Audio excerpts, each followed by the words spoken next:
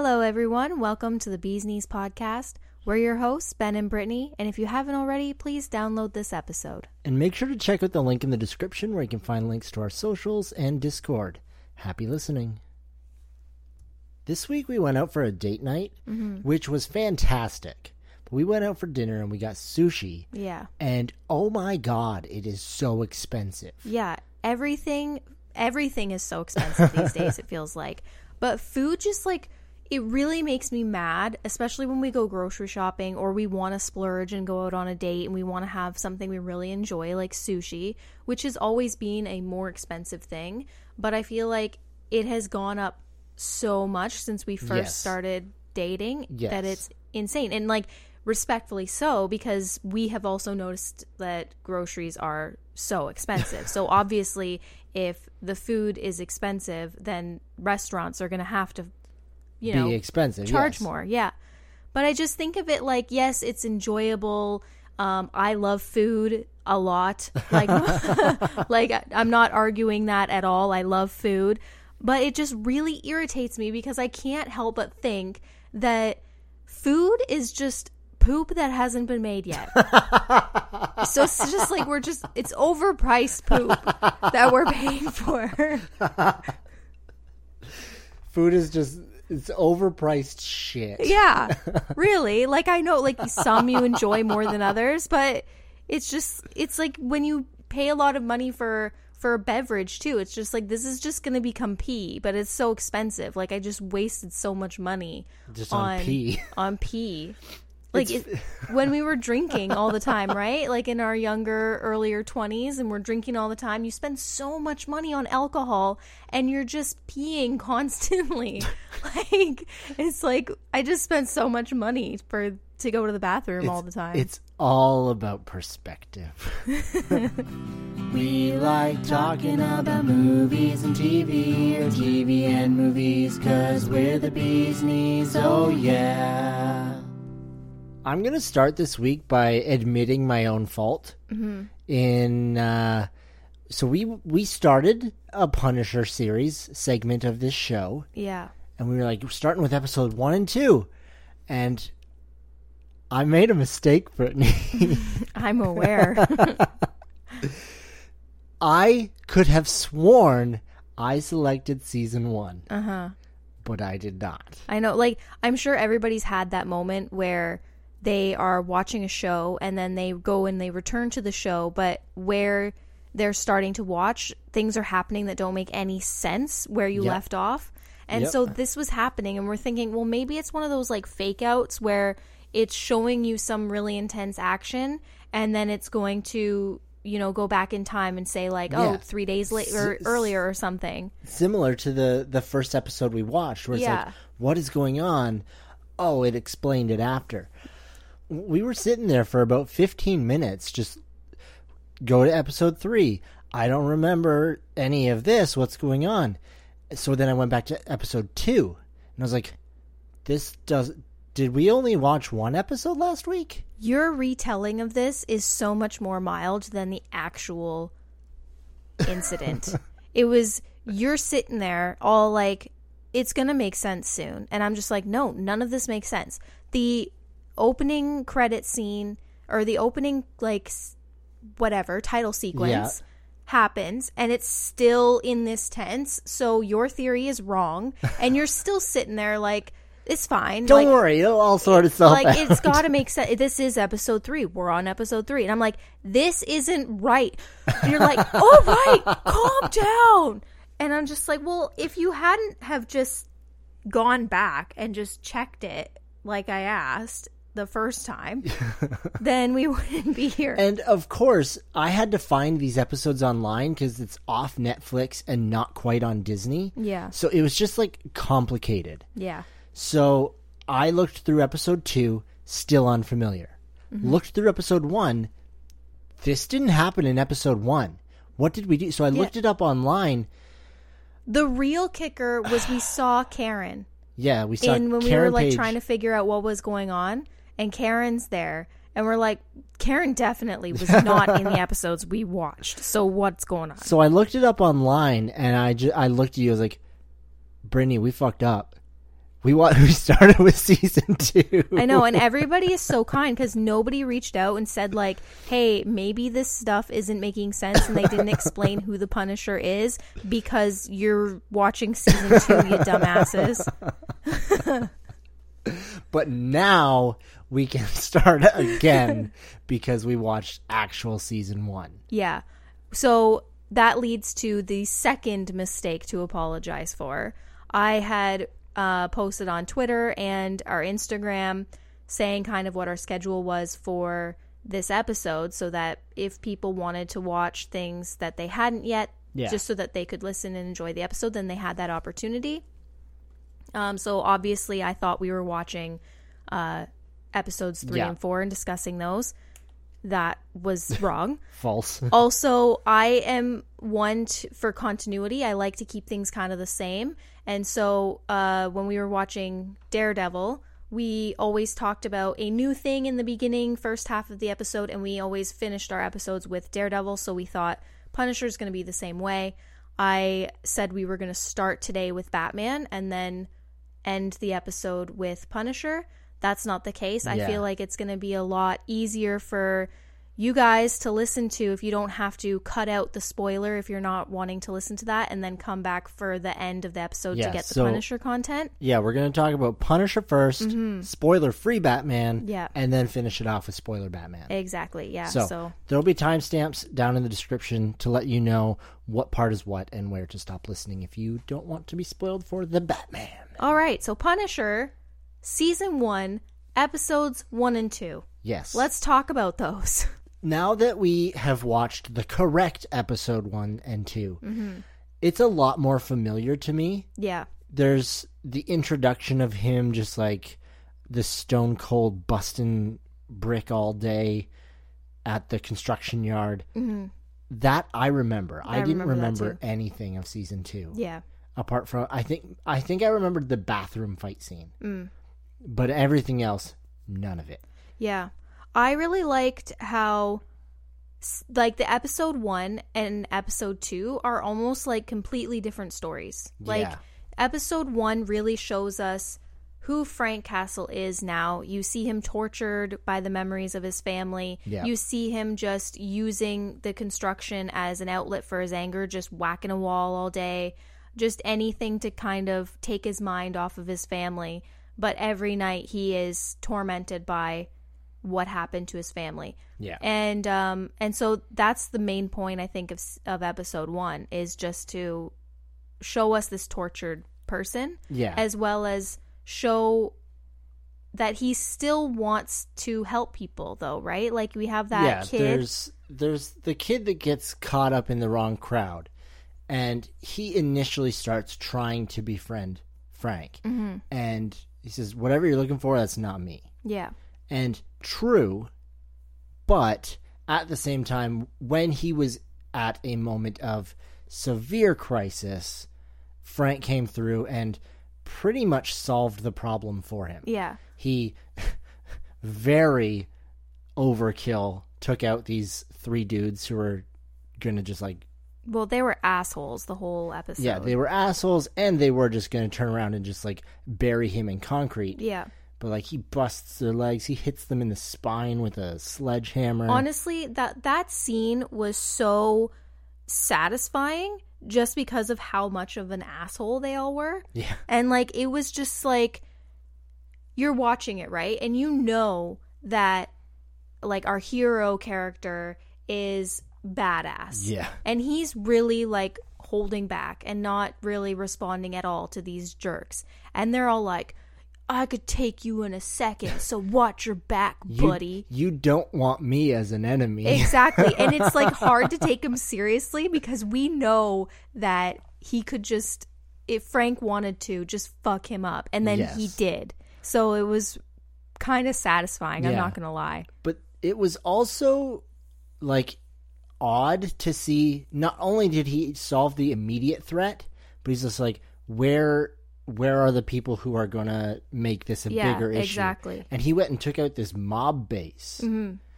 So he, for no other reason than to help this guy. Yeah, like he did hear a little bit about, you know, his upbringing and how he was raised by his grandma and he's doing this job because he has to pay for his grandma's medicine and all this stuff. And this kid really just wants to fit in, and he's a good kid, and he's a kid. That's the point. Like, he's just a young guy. Like, I'd say what, like 18, maybe early 20s, something like that. And so he's just trying to fit in with someone, get through this like probably not very fun job. It's a lot easier if you're working with people that you're kind of friendly with, right? Yeah. So he wants to have someone there that he can, you know, help fill his days and be friendly with. And he's not getting it with Frank, but Frank is listening and hears kind of his background and sees like, this is a good kid, but I'm not good for him. Like, I feel like Frank doesn't trust himself because of how many people have gotten hurt that he cares about. Like, he's lost his family, and it was all to just get back at him, right? I don't know if Frank's necessarily good for anyone. Yeah, exactly. And he knows it, though. That's why he's like, when he says like, I'm not it, it's not because he is like, I don't want to be bothered with you. Maybe it is a little bit, but I think it's mostly that he doesn't want people to be involved with him because he doesn't trust that they will be safe if they are friendly with him, if they are friends. So yeah, and so he knows the kid, and he sees this happening to him. He sees him falling in with this bad crowd, and then he's about to die, and it's like, this can't happen. He's a good kid. Like, so I'm then gonna help. He fucks everyone up. Yeah. And then he fucks up more guys. Mm-hmm. But this kind of screws him over, right? Because then he gets seen, like, we see at the end of that episode, on the David character, sees him on security surveillance. And then immediately in the next episode, Frank kind of has nothing now. He doesn't have his job anymore because if he goes back, then he could potentially get caught for what he had just done. So smart move. Don't go back to the crime scene. And so he's like, well, now what am I going to do? Just sit in this diner. And he gets caught up with this David fellow. And then that just takes us, it's a complete turn over for where the show is going. Yeah. Like, if you were to try and figure out in episode 1 where, like, what path the show is going down, I don't think you'd ever predict season 2 or episode 2. Isn't a clear overarching story in episode 1. Mm-hmm.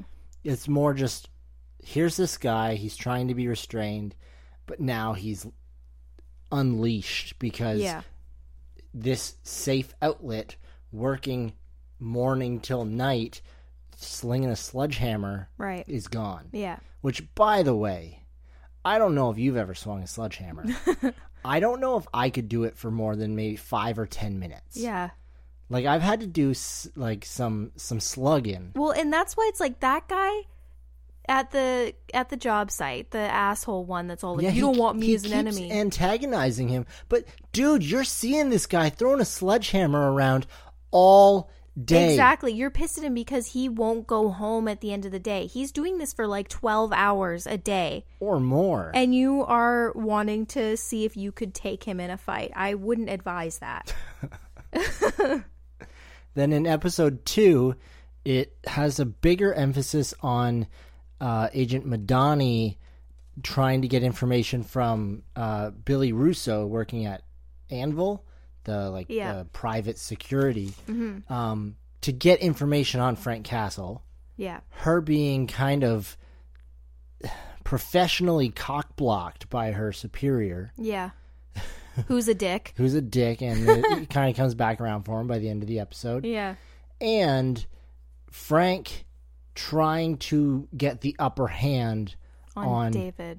Yeah, on Mike Rowe. Yeah. It's a terrible name. Which is how Karen came into it, because she's the one who helped him. Well, she's the one that gave him everything on who he was and kind of what happened to him and how he's also a ghost of the city. So that's how we see Karen in here. And you know what? It confirms something that I said while we were doing our Daredevil talks about me remembering that she became a reporter, right? Yeah. And then this confirmed that, because I was like, I knew it. I knew she became a reporter. She's setting up her new office and stuff. So just had to throw that out there, that I remember some things sometimes. Yeah, so at this point, we have I mean, not really any clearer of an idea of where the overall first season arc is going. Mm-hmm.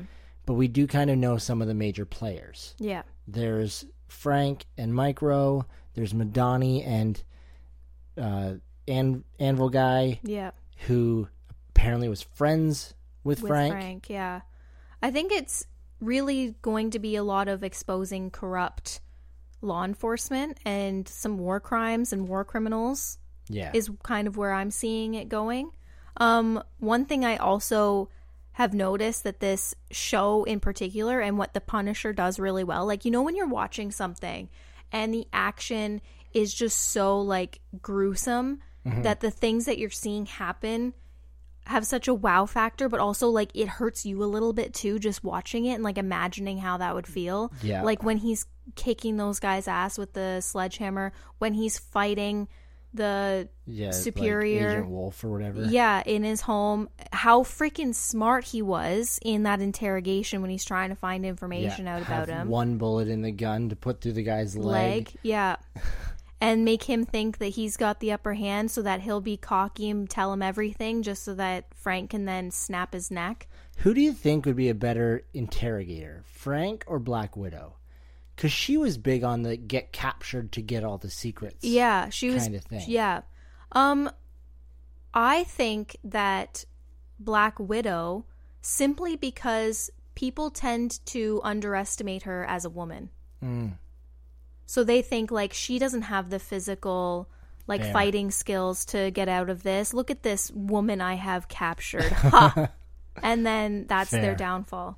Fair. Whereas like with Frank Castle, they don't mess around. They're like, I may have the upper hand now and I'm going to kill you. But they are fully aware that he's capable of murdering. Yes, and just destroying them. Yeah, so I'm really excited to watch more of this because John Bernthal just like beating people up is really fun to watch. Yeah. I'm really liking it too. This is a lot more familiar for me as I'm watching it. Like it's not familiar enough that I know everything that's going to happen. But as I'm watching, I'm like, oh, right, yeah, this happened. Oh, right, yeah. So I feel more confident now. I'm certain I haven't seen season 2. Because last week when we were talking, I was just like, I have no idea. I do not think I've seen this before. I know I've seen this before. Don't know what happens, but I'm excited to find out again. Yeah, me too. That being said, we did it. Yeah. Last week, we said we were going to watch a movie, and we did it. And surprise for everybody, we saw it a week earlier than expected. So that was really awesome. Yeah, so first, I think we should talk about our initial like thoughts, reactions to it, without giving anything away that hasn't already been revealed in the trailers and stuff. Yeah. And then we'll obviously give a spoiler warning and a couple seconds or so for people to ditch, and then talk about the movie, the entirety. The deeper intricacies. Yeah, so first of all, I want to say that I absolutely loved this movie. Batman has always been one of my favorite heroes, and I think even possibly the hero that kind of, well, him and Spider-Man both, I grew up just absolutely adoring. Yeah. So I love this portrayal of Batman. I did see something on Twitter that I quickly want to mention, and it's just kind of like an overall feeling about it. And it was something about it being a hot take, but this person felt that this Batman movie is better than any MCU film. Okay. And I think that's not really fair. I think that's like comparing Jurassic Park to Land Before Time, right? Like they both have dinosaurs, but they both have completely different purposes. And I think that the MCU and like DC stuff and the Batman, they're heroes, sure, but they have different goals, right? Yes. And so to compare the universes, I don't think is fair. Excellent film, very mature. It had a lot more satisfying things action-wise and like mystery-wise than what the MCU provides, but I don't think that you can I feel like that's not a hot take. That's just like saying something to be controversial. Yeah. Because the MCU has a lot of movies that are tonally kind of similar, but there's just a lot of different types of movies. Mm-hmm. Whereas like this, like it's a thriller. Yeah. So if you love thriller movies, yeah, Mm-hmm. I get it. But if you like just having a good action movie or a comedy or like a feel-good movie, Yeah. maybe it isn't. Yeah. Either way, you're going to have good movies. Right. But yeah, that's just saying stuff to making a hot take to get a lot of clicks. A lot of attention. Yeah. Yeah. I don't know I why. mean, here we are talking about it. So Well, it's a long debate. Everyone has always debated. We were in the drive-thru for Starbucks before we went to the theater. We were a little early, and this was going to be a late show for us. We were going to the 9:00 show, so we're just like, I'm usually falling asleep on the couch by 9:00, and I'm going to have to sit there and watch this movie that's going to go till like 12. So let's get some caffeine so I can hopefully do this. yeah. And she asked us, like what we were doing. We told her, and she's like, "Oh, like, are you Marvel or DC?" It's a like forever long debate that DC or Marvel, which one are you? Yeah. And I have never been strictly one or the other. I don't prefer one more than the other. I appreciate them both for their differences, and they both provide separate things, and I don't agree that they can be comparable. Absolutely. Why? People are a lot Marvel versus DC. But when I look at my comic book shelf, there is a huge variety because they're different. Every hero is different. Yeah. Like, I'm not going to sit and compare a Green Lantern comic to an X-Men comic because they're different. Yeah. Yes, they are Marvel and DC, but one is a space cop and the other is just this view on society, like segregation basically, mixed with people with powers doing dope shit. Yeah. So they're different, just fundamentally. So comparing them is garbo. Yeah. But can I talk about that girl at the Starbucks drive-thru? You can a little bit. A little bit. She was, like, she had to be like 16 and just like the flightiest, clueless person that I have ever encountered. Do you like Marvel or DC better? I don't really know. I don't have the attention span for movies. Well, you have to also take into account that when we told her we were watching the Batman, first remark was like, "Oh, that's a long movie." And that was funny for me because then she's like, "Good thing you're getting your Starbucks now."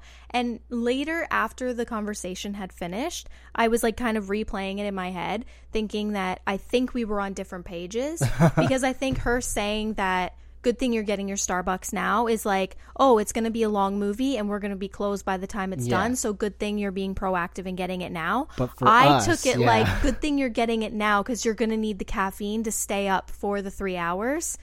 And I think it also showed the age difference because like 12 o'clock for her is probably nothing, right? 12 o'clock for us, we are passed out snoring. So that was funny for me. My favorite thing that she said was, "Oh, are you excited?" Yes. It's like, no, I am fucking dreading going to see this movie. Opening weekend. I can't believe that we have to see this. It was insane. Back to Batman, because I really want to talk about Batman. And there's also another comparison thing.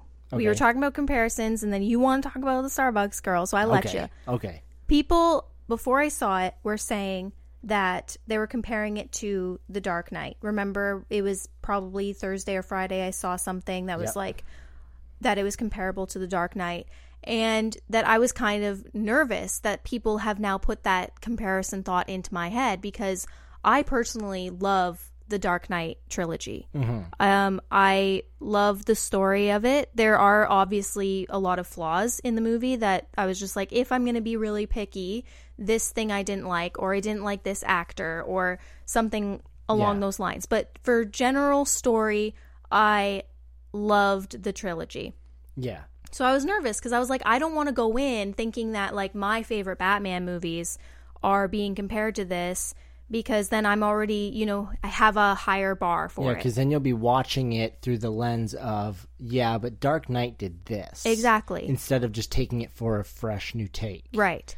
And that being said, I actually liked this one more. Yes. Like, The Dark Knight had it was still kind of a lighter tone for a dark movie. Mm-hmm. And it was more chaotic energy. It was still kind of exciting, just chaos happening in the city. But it wasn't like torture. You didn't see a tortured soul in Bruce Wayne or Batman, which you definitely see in this film, right? Yeah. And this, just like the tone of the movie is much more like dark, gritty, thriller, horror, mystery that I loved. Yeah, and I don't know if it's just because it is the new hotness or whatever, and I'm gonna have to wait until I can see it again to kind of fully make my opinion on this.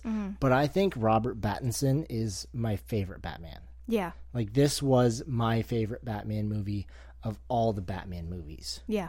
I felt like the tone was different enough from all of the other Batman movies that I didn't even think when we were watching it, what Dark Knight kind of had this kind of thing, or Keaton's Batman kind of did this kind of thing. Right. I was just invested in this Batman. Yeah.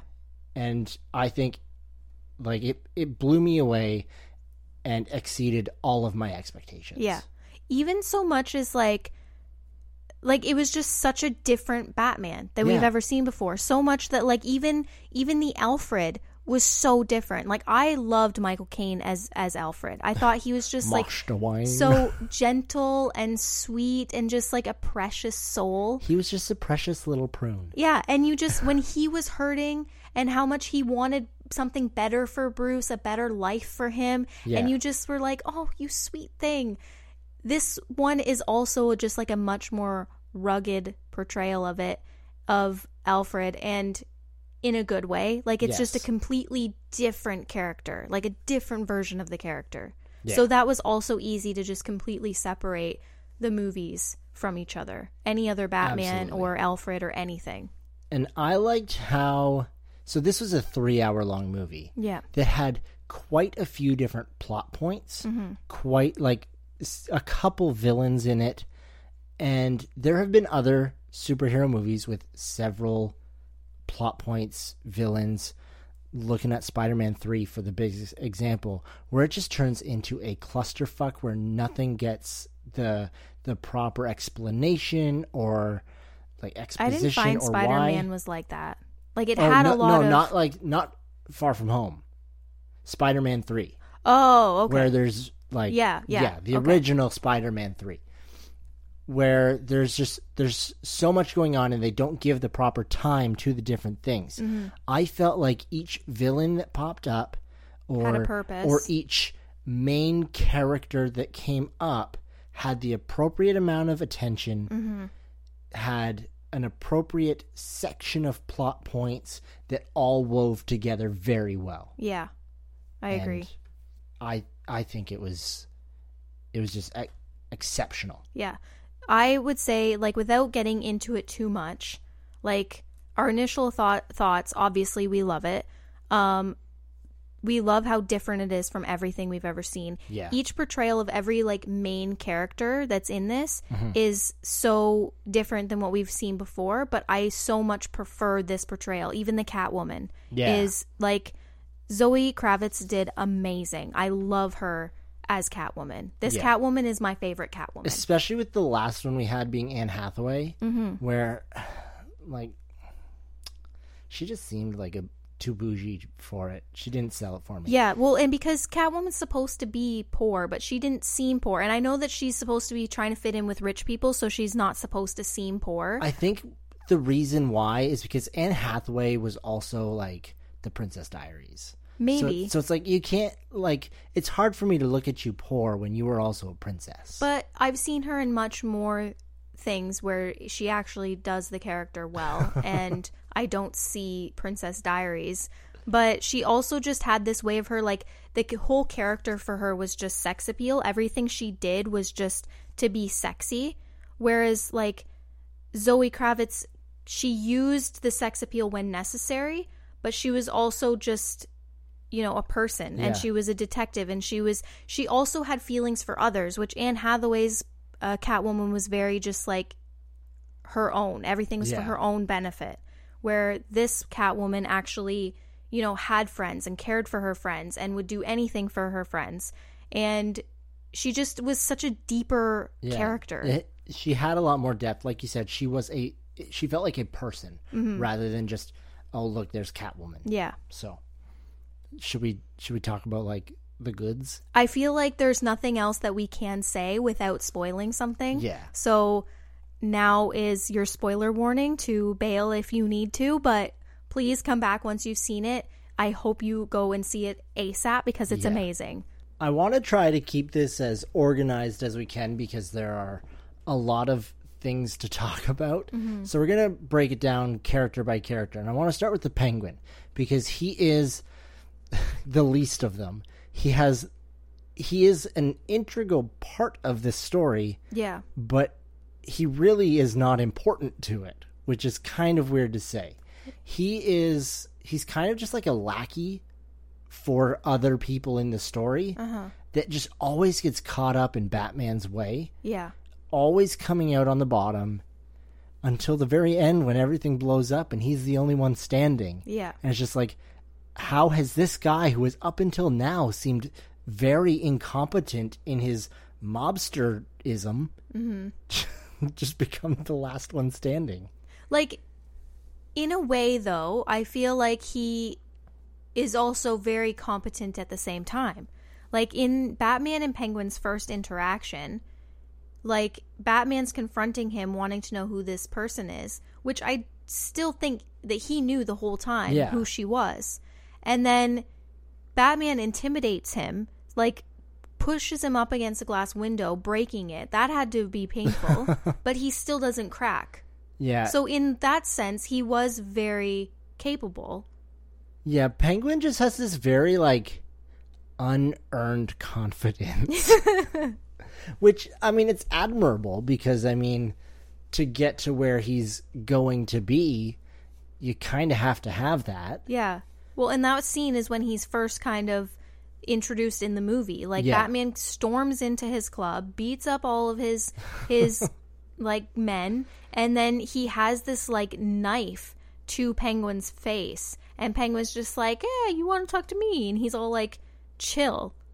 Which I thought was incredibly smart. Yeah.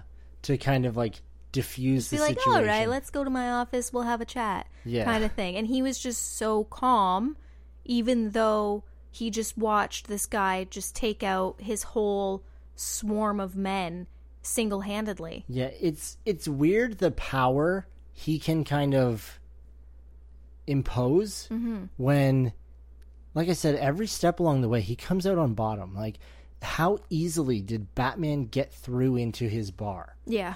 How easily did Batman, like, all of his efforts of escaping on the highway, how easily were those thwarted? Scene. Honestly, the car chase scene was one of his lesser moments of competence because that's where you really see him in a panic and fumbling. Yeah. And so all of his weaknesses are showing.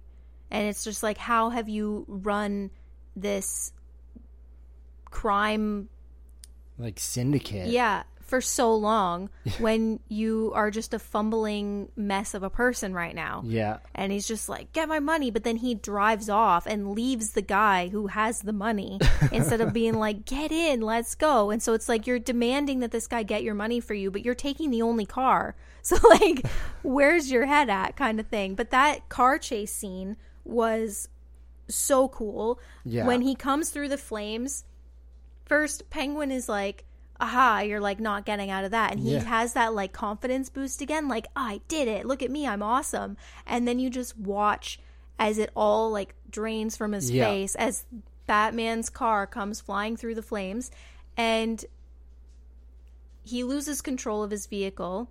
Batman gets out of his vehicle, and his vehicle, like the Penguin's vehicle, is upside down, right? And I loved this scene so much, just watching Batman walk towards the car, the flames behind him, and then when he's right up to the car, you see just like his feet, and then you just see his head like bend down. Yeah, I can't help but think how goofy it must have looked to have like Robert Pattinson in that bat suit. Like, it was fairly rigid around the neck, like bent over on the ground, like to peek in to get that shot. Yeah. Because it looked so rigid and like an awkward, like, listen, you like, look what you've just made me do physically to get you. Come on, man. It was just also kind of like when someone who is way out of another person's like league for physical like limitations and stuff, when they try and do something and it's just like, hey, are you done yet? Are you happy now? Are you done yet? All right. And that's kind of the same feeling that gave me, was just like Penguin being the one that doesn't stand up to Batman's physical capabilities. Yeah. And he's like, you just made me do all that. Like, are you satisfied with this outcome? Was kind of like how I took that body language. Yeah.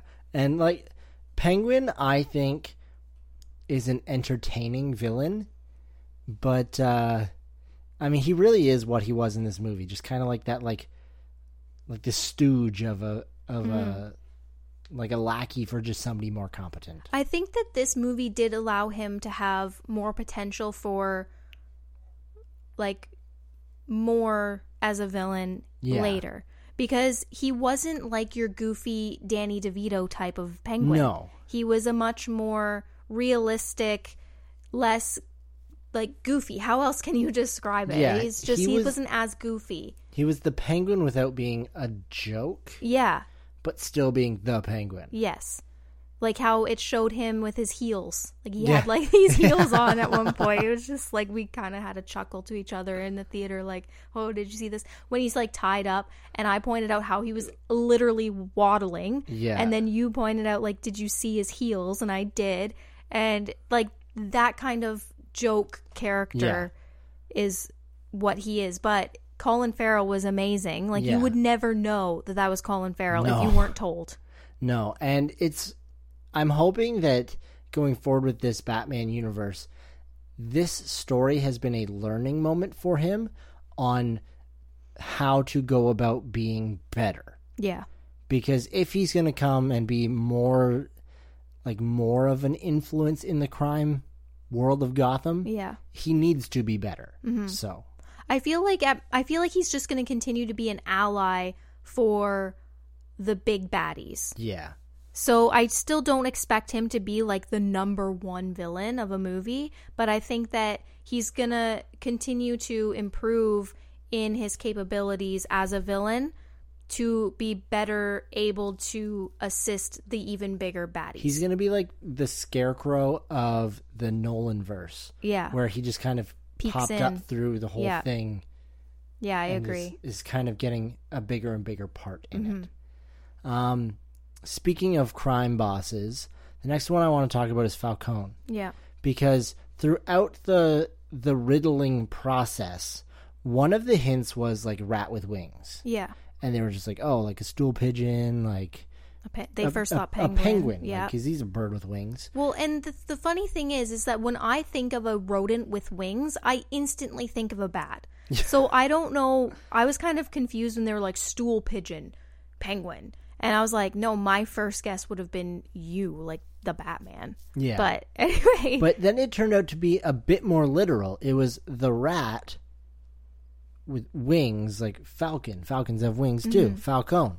And so it turns out Falcone had kind of gone through this rat process to get the Maroni crime family, their drug operation, shut down. Right. When really he just took it over and became the big crime boss of Gotham. Yeah. So we had a couple revelations. One, Falcone and Thomas Wayne had some sort of relationship. Yeah. Depending on who you ask, it's different. Falcone said, like, they were tight and he asked me to kill that guy and I did that. Mm-hmm. When Bruce kind of interrogates Alfred in the hospital about it, he's like, that guy's full of shit. Mm-hmm. Like, Bruce or Thomas Wayne asked him, didn't realize it was going to kill the guy. Felt terrible. It was an act of desperation. Yes. And so there was this weird family tie. Another revelation was that Falcone is Catwoman's father. Mm-hmm. Yeah, because when they first see each other, Batman is under the impression that there was some sort of a physical relationship between the two. And honestly, so did I. Like, Falcone's a creep. Yeah. And the way she reacted, I thought, like, oh, he totally pressured her in, like, either he pimped her out or something. Like, it seemed very off-putting. Like, she didn't feel safe, and the way he was talking to her made me feel that he had some sort of power over her, but I didn't understand what. And I just took it the same way that Batman did. Yeah. And so to find out, like, no, that's her dad, was just like, oh shit. Yeah. Like, could you imagine a worse father? No. Like, yeah, so it was a weird dynamic, and not who I would have imagined being cast as Falcone. Mm-hmm. Like, I only think of him as, like, he's been in so many Adam Sandler movies, and it's just not who I would have imagined. Yeah, but you would never imagine Colin Farrell as the Penguin either. That's true. But at the same time, he was so creepy and intimidating. Yeah. Like, bravo. Disturbing. Yeah. Yeah. So it was I think a great portrayal of Falcone, like this skeezy crime boss. Mm-hmm. Who, and I like that the first villain that we have is like a just corrupt crime lord. Yeah. And it's not like someone with some sort of a power or anything like that. It was just, he was a villain corrupting the city. He owned the cops. He owned everything. The mayor, like everything. The city was his, and he was just turning it into a toilet. Like, and I liked that he had a lot more involvement in this movie, like that character. So yeah, I enjoyed that. Yeah. So the main bad guy of this film is the Riddler, and I didn't understand how they were going to make the Riddler so menacing to be like the main bad guy. Yeah. And the opening scene of this movie is just so brilliant because you have the Riddler. You don't really know it's him yet. You know someone's watching this house, this family's doing stuff, and then next thing you know, he's like getting into the house, and we kind of watch this guy watching the news and talking on the phone and stuff. And then we see the Riddler, and he's standing there, and he's like right behind the mayor. Yeah. And this was so brilliant because it was they took a horror movie trope and they made it actually work. I have never understood watching horror movies how there can be a murderer in your house just like standing by the fridge, and you walk past the fridge or open the fridge and you don't see that there's a person standing right there, and it's just like, how did you not get that, right? He's standing there, and it actually took me a minute to notice that he was there, and it was startling because it's like if the camera didn't angle in a way that you saw his glasses, you wouldn't know he was there. Yeah. Or like maybe it was the light from the TV, something reflected on the glasses, and then that's when my eyes kind of picked up like, holy shit, there's a person there. Yeah, it was nice how they portrayed Riddler to be just this like sneaky, like brute force. Mm-hmm. But he was also intelligent, and he had these riddles. Some of them were kind of goofy, like the thumb drive thing. Yeah. But some of them were like how the first murder weapon led to the clue to the final act. Yeah. Like, it was thought out. I was nervous that, like, the riddles were just going to be, like, I don't know, kind of lame. Yeah, like childish Yeah. or something. But, I mean, I was pleasantly surprised that the riddles made sense to it. Mm-hmm. And they might not have been, like, conventional riddles, but they got the point and they were original, you know? Yeah. Yeah, one thing I really loved about this and I feel like the Riddler and talking about Batman as characters, they kind of go hand in hand. And I love that. Like, when we've been talking about Daredevil, we've been saying a lot about how you have your hero and your villain, they're just mirroring each other, and there's a blurry line as to who is actually right, who is doing the right thing. Brittany loves some duality. I do. I love it. I love, being on the fence, like, holy shit, this villain actually is talking some sense right now. And it makes you question your own, like, moral compass in a way. Well, if the Riddler wasn't so murdery, he's got a point. He's right. Yeah. Yeah, and I love that because it gets you thinking, it challenges you, and then it just makes that villain so much more enticing and enjoyable to watch. Yeah. And so I loved how thought out he was, how planned out everything was. I loved the detective, like CSI kind of vibe that it allowed for the movie to have.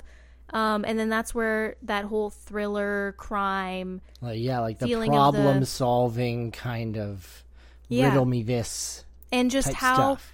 In the Riddler's mind he viewed him and Batman as teammates. Yeah, twisted. It was twisted, but in a way, like, he's right. If he didn't do all this stuff that forced Batman's hand to follow the clues and to bring these people out into light and to follow the corruption, would the city have ever been exposed to all the corruptness in it? Like, would they have all known that the police force was, like, the majority of it was owned by Falcone?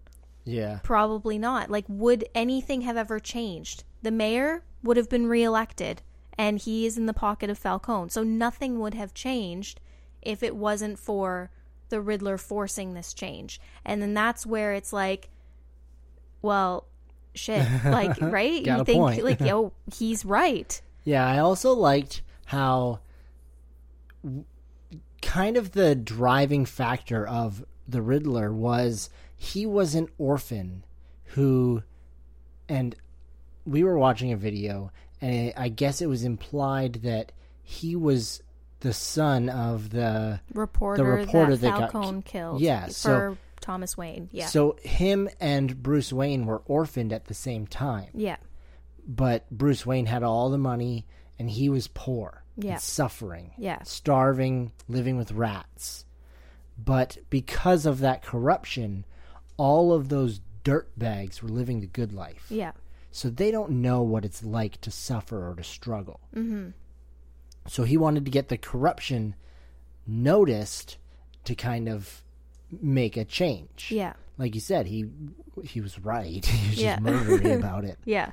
And kind of that, going into your duality of him and Batman, unknowingly, him and Bruce Wayne, they were kind of on parallel paths, just in different circumstance. Yeah. They're both brilliant. Mm-hmm. They are both, like, they've both made something of themselves with a mask. Yes. To kind of become this peak version of them, whether it's Batman or the Riddler, to be agents of change. Yeah. So it's interesting to see that kind of yin to the yang. Yeah.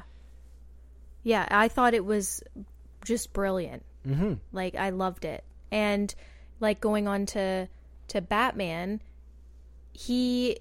I love just how tortured this Bruce Wayne is. We hardly see him as Bruce Wayne. He is mostly Batman. And like you've said before about how Batman is his true self. Yeah. Bruce Wayne is really the mask. And so many times you see Alfred saying, like, you as Bruce Wayne matters to this city too. But he just doesn't see it. He thinks like the only way I can ever do anything is when I'm Batman. Like I am Batman. I could care less about Bruce Wayne. Yeah, and it's funny how later on in the movie he kind of realizes Bruce Wayne has his perks too, because he just walks into that same nightclub without a fight, and goes and talks right to Falcone. Yeah, and he kind of using his billionaire privilege, to get into those spots that Batman can't. So to see kind of the acceptance of one to the other. Yeah. Bruce Wayne is still his mask. Yeah. But seeing that, going from that perspective of what's the point of being Bruce Wayne when he can't do anything? Yeah. To, okay, I guess there is a reason for me to carry on as Bruce Wayne too. Yeah, and I love how, like I said, tortured he is. Like you said before about how this is the first Batman we've seen that's actually like put on the black around his eyes and leaves it on when the cowl's off. Yeah, that's the thing. And when he's like that, when we see him in the cave after he's out doing detective work, he takes out these really awesome contacts that are also cameras and he re-watches everything, then documents everything in a journal. And he's doing all that with this black around his eyes, and he really just looks so broken. Yeah. And it's good. You know what they say, like, when you're going into a gunfight, you wear red so they can't see you bleed. Yeah. Well, Batman has kind of adopted something similar to that. He puts black all around his eyes so you can't see how tired he is. Where'd you get that from? I just made that up. I'm clever sometimes. I don't believe you. The other thing about this particular Batman that I really enjoyed is just how clumsy he is and still kind of figuring things out. Like, there's so many times where he is kind of fumbling around and bumping into things or tripping over things, or he has this like parachute and he smacks into the bridge and just like he eats it wipes hard. out. Yes. And or there's that scene where he's escaping the cops and he's running up the building and he runs out of the building and he sees how high up he is, and you see the fear in his eyes, like, oh shit, I almost just fell off this building completely unprepared. And it's just subtle little moments like that that remind us that this is just a man. And I love that. That's the thing I love about Batman, is that he is just a man out fighting crime. And so when they actually incorporate those small details, it's like humanizing him. It just makes him so much better. I like that because this is year 2 of him being Batman.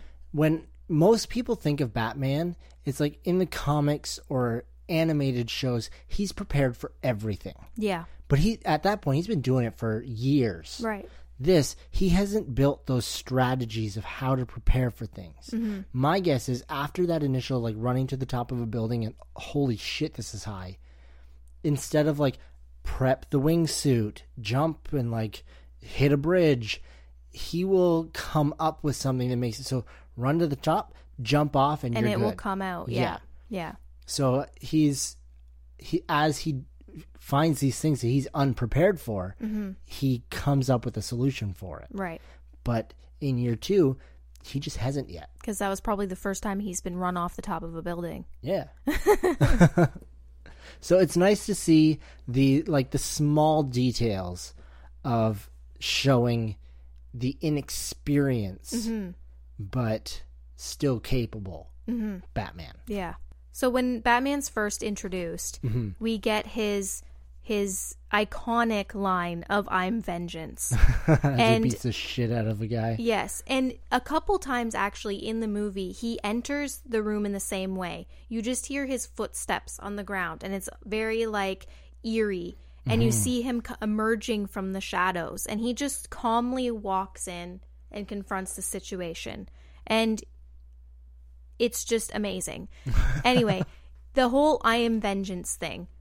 This is something, again, that I've never seen in Batman, because in the previous Batman movie that I have enjoyed, he has always been a symbol of hope, right? We see him in The Dark Knight where he kind of is like, no, I'm taking a break, and everybody's like drawing the bat symbol everywhere, hoping that he'll come back.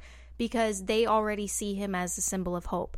In this, we get to watch him actually have that internal struggle of like wanting to just instill fear in people and using fear as power. Yeah. I am vengeance to I need to be more than that, and I am going to be a symbol of hope instead. Yeah, well, in that first scene where he saves the guy from these like the clown-faced guys, the dude he saves says, "Don't hurt me." Yeah. Like, he hasn't just instilled fear in bad the guys. villains. Yeah. He instilled fear in everyone. Yes, yeah.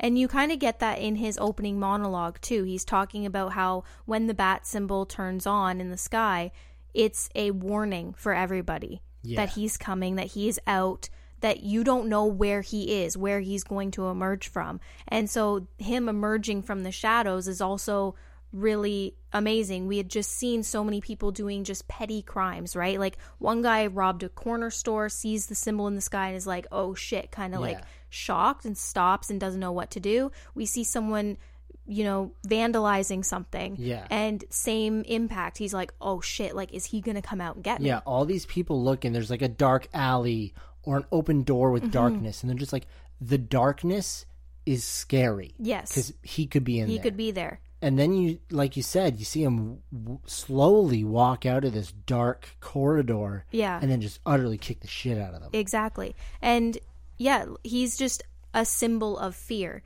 And there are two pivotal moments to his character development in which he starts to realize that being vengeance isn't enough and he needs to be something more than that. And the first is when Alfred gets injured and he has that realization that he doesn't fear death, and he thought he had overcome even just the idea of fear and he had embraced being fear as himself. Yeah. But then when Alfred was in danger and in the hospital and they weren't sure if he was going to pull through or not, he realized that he's afraid of people that he cares about dying. Yeah. And so that I think was important for him. But then at the kind of closer to the end, the Riddler had just had his final like huzzah, he blew up all the things and the city was flooding, and Batman's fighting some of the Riddler's like goons, posse, whatever. Yeah. And he gets hurt really bad, and Selina kind of comes to his aid and kisses him and whatever.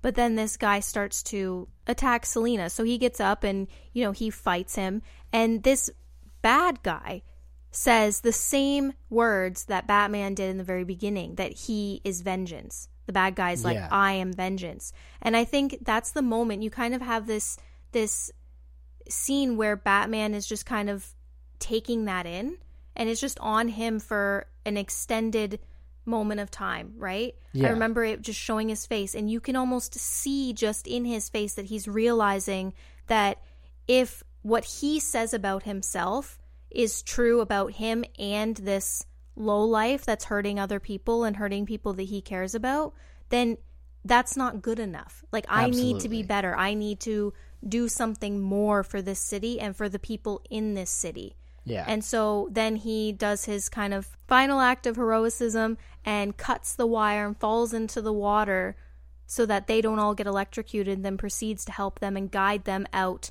of the building. Yeah, and it was nice that it started with the kid, like the son of that senator, who he saw and was like, this kid had his father killed, and then all this trauma, and he related, and like there was that bond. Well, and he repeatedly saved him. Yeah, but that kid took the first step that showed everybody else, like, I trust this guy. Yeah. Yeah. So, and nice. then from then on, you see him just being embraced by the people of the city that he's trying to protect. And it was kind of it's a really nice way to conclude his journey. Yeah. Then the last thing that I want to talk about is there was kind of the final confrontation between Batman and the Riddler in Arkham Asylum, where the Riddler's going on about Bruce Wayne, and you truly have the feeling that he is about to say, like, I'm going to tell everybody about you. That he knows that Batman is Bruce Wayne. But then he turns it around being like, but he's the one that got away, and I'm sorry we couldn't get him. But, you know, we did our best. And it, like, kind of leads to the question, does Riddler know that Bruce Wayne is Batman? Mm-hmm. Because, I mean, it's very likely that he does. We were watching Screen Crush, as we always do, because if you didn't know, he's the best video breakdown guy. He is, yeah. But he said that this beautiful line where the Riddler probably knows, but has no intention of telling people. Because what's the point of a riddle if everyone knows the answer? Yeah. There's no point in a good riddle if everyone knows the answer. And just the way he was saying Bruce Wayne in that very, like, taunting voice, it makes me really sure that he does know. And I know that that's the point of that scene. And then it quickly changes. You see Batman kind of, like, he's not sweating, but you'd imagine that he must be, like, sweating, thinking, like, oh, shit, this guy knows who I am. Yeah. But then he, like you said, changes it, like, oh, we didn't get him, he got away. I still am not sure that he doesn't know, that he didn't put the two together. Like, with all of his digging, how intelligent he is, I think that he does know. Yeah. And it's funny how many of Batman's villains do know, but don't care. Because there's a comic where I can just think, the Joker knows that he is Bruce Wayne. Yeah. Or has had the opportunity to learn that he is Bruce Wayne. Mm-hmm. But he doesn't care. Because what's the point? I think also all these villains know that the same as what we've been saying, and everybody else has kind of come to say as well, that Batman is who he is. So it doesn't matter. Like, it's Bruce Wayne is the alias. So they don't care. Yeah. Like, I am dealing with you now because this is who you truly are, is the man in the mask. Yeah, so our question to everybody out there, does the Riddler know that Bruce Wayne is Batman? You guys can let us know on Instagram or Discord. The link is in the description. Thank you guys so much for joining this week as we talk about all the good things about Batman. We hope that you enjoyed the movie as well, and you can let us know in the Discord, as Ben said. Please don't forget to download this if you haven't already, and we will talk to you next week.